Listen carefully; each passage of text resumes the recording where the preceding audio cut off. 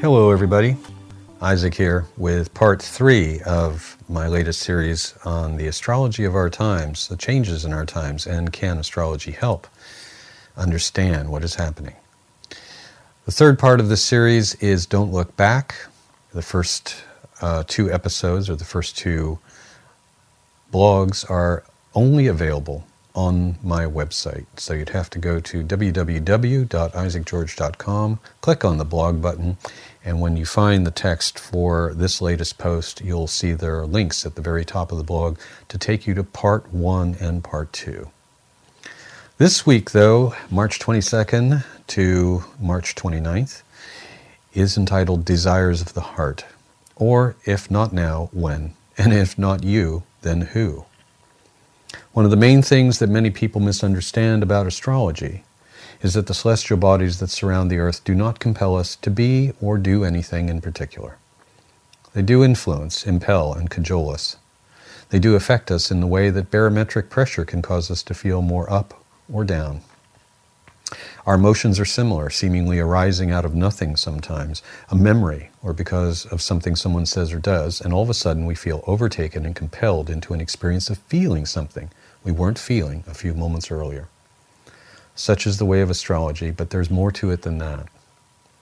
You may have heard the maxim, as above, so below. There's another one, as within, so without. My studies and experience have shown me that the archetypes in astrology and psychology, for that matter, are reflective and instructive. In other words, you and I are collectively manifesting the out there from the in here. Perhaps the celestial alignments look like some kind of clockwork mechanism that impersonally holds human destiny in its grip, but I don't think that's the whole picture. Simply stated, we may be influenced, provoked, impelled, and even compelled at times to express or respond to these things called transits, but they also provide us with an amazing opportunity to learn and grow from how we either respond or react to them. In other words, we all evolve together. Us, the other species on the planet herself, and the rest of our galaxy, and perhaps the whole cosmos. It is all connected, somehow. Lastly, there's a growing body of evidence within the new biosciences that is beginning to recognize how we are affected by electromagnetic fields, whether solar or artificial. Our biology is like a transmitter-receiver, constantly emitting a set of frequencies generated by our consciousness and our soul self. And at the same time, we are sensitive to one degree or another to outside stimuli from the deepest parts of interstellar space to the crying child in a shopping trolley in front of you at the grocery store. As I see it, as soon as a newborn child's body is exposed to the atmosphere here on Starship Earth, it is imprinted with the subtle energies of its parents, the surroundings, and the low-level radio emanations that are emitted by the Earth and every other planet or star surrounding our world. These form the unique energies and patterns we use in astrology, based on the positions and the attributes of these celestial forms at the moment and location of a human nativity. That brings us to today's topic, which is about our dreams, desires, and our hearts, or the big why about your being here at this time. But before I get to that, I'll recap what's on for the week ahead. As I write this, and I speak about it, we are past the last exact square of Uranus-Pluto, the solar eclipse, and the equinox. However, I want to remind the reader that the effects of these events will be felt for some time to come. Eclipses have a shelf life of around 6 months. As I write this, we're past the last exact square of Uranus-Pluto, thank goodness, the solar eclipse, and the equinox. However, I want to remind you that the effects of these events will be felt for some time to come. Eclipses have a shelf life of around 6 months, but this was a biggie, so it might last longer. The Uranus-Pluto relationship will continue to be in effect until the spring of 2016, when they finally start to separate away from each other. Another thing to remember about the Uranus-Pluto cycle is that major social and related events seem to crop up in the world around 2 to 4 years after the actual transit is completed. The last cycle before this one was Uranus-Pluto conjunct, or together, in Virgo, and that ended in 1965. But it took almost 3 years until some of the major events of the 1960s were manifested. The civil rights movement intensified. The Vietnam War and the student protests against it also grew in size. The assassinations of Martin Luther King and Robert F. Kennedy, the riots at the Democratic National Convention in 1968, the election of Richard Nixon, and the incursions and saturation bombings of Cambodia and Laos all manifested as a symptom of wide-ranging shifts in consciousness. Not to mention Woodstock and the drugs and the rock and roll. That was all part of it too. Not all of what happened during that time was negative, and that won't be the case this time. All negative events are of one polarity to stimulate a new awareness. What may be really different about this cycle is that the eclipse at the last degree of Pisces on the 20th of March sets the stage for a more equal or non-polarized awakening process. We're hopefully moving away from the either-or mentality and more into the both-and inclusiveness of the Aquarian perspective. For the next week or so, and leading up to the lunar eclipse on April 4th, we will still be in the early stages of letting go and absorbing the meaning of what has happened so far.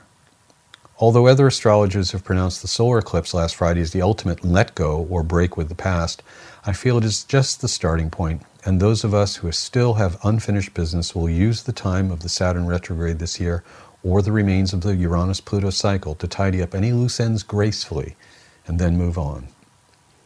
While minoring and letting go, this is also a fertile time to allow the possibility to arise that maybe you don't know exactly what it is that your mission is about. Even while you're busy moving your plans and projects forward, spend a little time each day in reverie or meditation, asking your soul to bring forward any visions or wisdom you may have overlooked in your excitement about having it all. You'll need to major in your desire while still minoring in that which keeps you from having it. Please choose being happy over being right.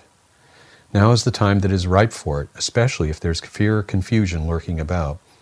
Nothing wrong about confusion, though, so use it as a tool to discover your next step. With the sun getting to 3 degrees plus of Aries by this Tuesday, we'll be sensing a different excitement about moving forward with everything. Clarity begins to return. Things feel a bit easier, but don't get too far ahead of yourself with Mars still in Aries, or you could feel too impulsive or impatient for your own good. It may look like others might even be holding you back or restraining you, and that's a perception and reaction to an energy that's just about up for everyone right now. Unexpected delays or obstacles may arise. That's okay. Breathe. This too shall pass. I know we've all been reading and hearing loads for months about 2015 being the year into which we can realize a new level of creativity, access, achievement, and self-worth. Now that the actual solar year is underway with the Sun in Aries, I'd like to add a new wrinkle to this. Our dreams and our desires are for a feeling of experiencing that anything is possible now and to actually see our dreams become a reality in our lives. This is a time to aim high and to consider the process and possibility of miracles versus magic. A movie character in the recent movie series Men in Black described miracles as something that looks impossible, but happens anyway. That dude was from the fifth dimension, not the pop group, so he gets to say cool stuff like that. Right, back to my point.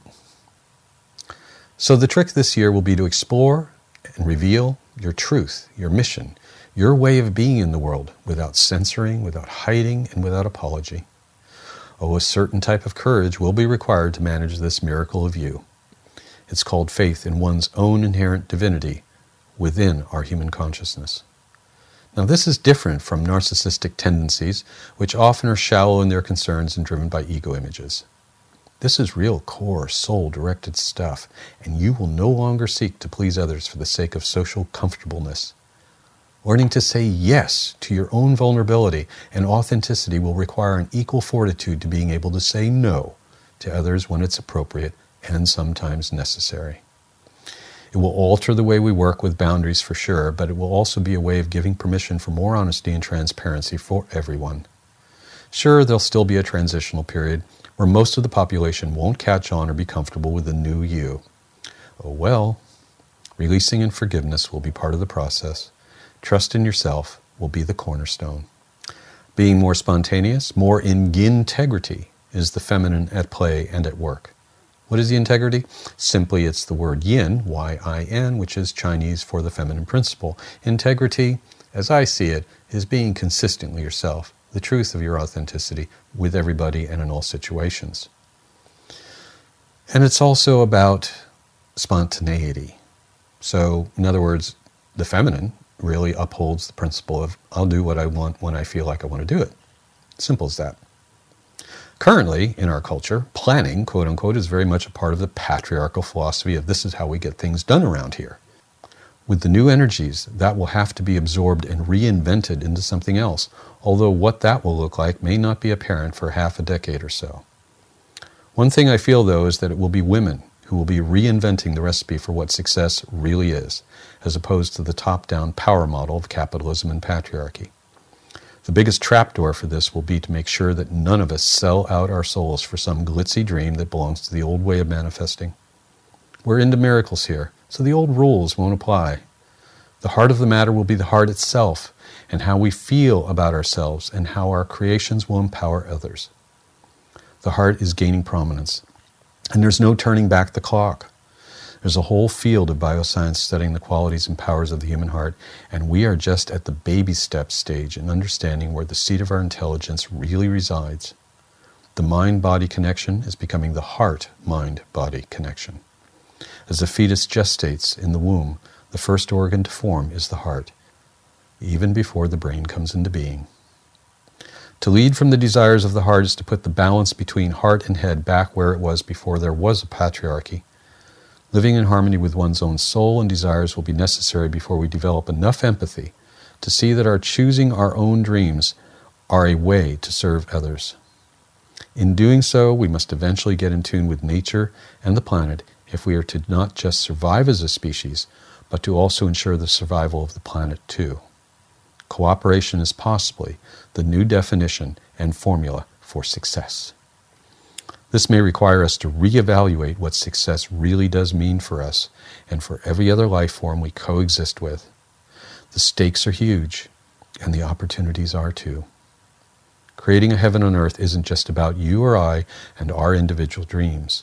It's about us, the community of we. As you do it for yourself, you do it to everyone, and vice versa. The new spirituality will not be a religion or a movement. It will be a recognition of each person as a unique individuation of the heart of hearts. This is one of the functions of Saturn's transit in Sagittarius for the next 2.5 years, transcendence of religion and dogma, and the separation anxiety it's created. So wish upon a star, or your vision board, but stand in a place of awe and wonder with it all. Just like you did as a child, really regard your deepest longings as completely okay to pursue and to realize. The author Tom Robbins once said, "Dreams don't come true, they are true." Will we allow ourselves to have our heart's desire? I'm choosing to believe in the impossible, with the sure knowing that a miracle is about to occur. Remember, do it from the heart, or don't do it at all. Look up to the stars. Remember who you are. Be that. Okay, that's all for this week. See you next week with a short post about the lunar eclipse on April 4th. And in the meantime, get to dreaming and being and doing. Blessings to you on your journey. Bye for now.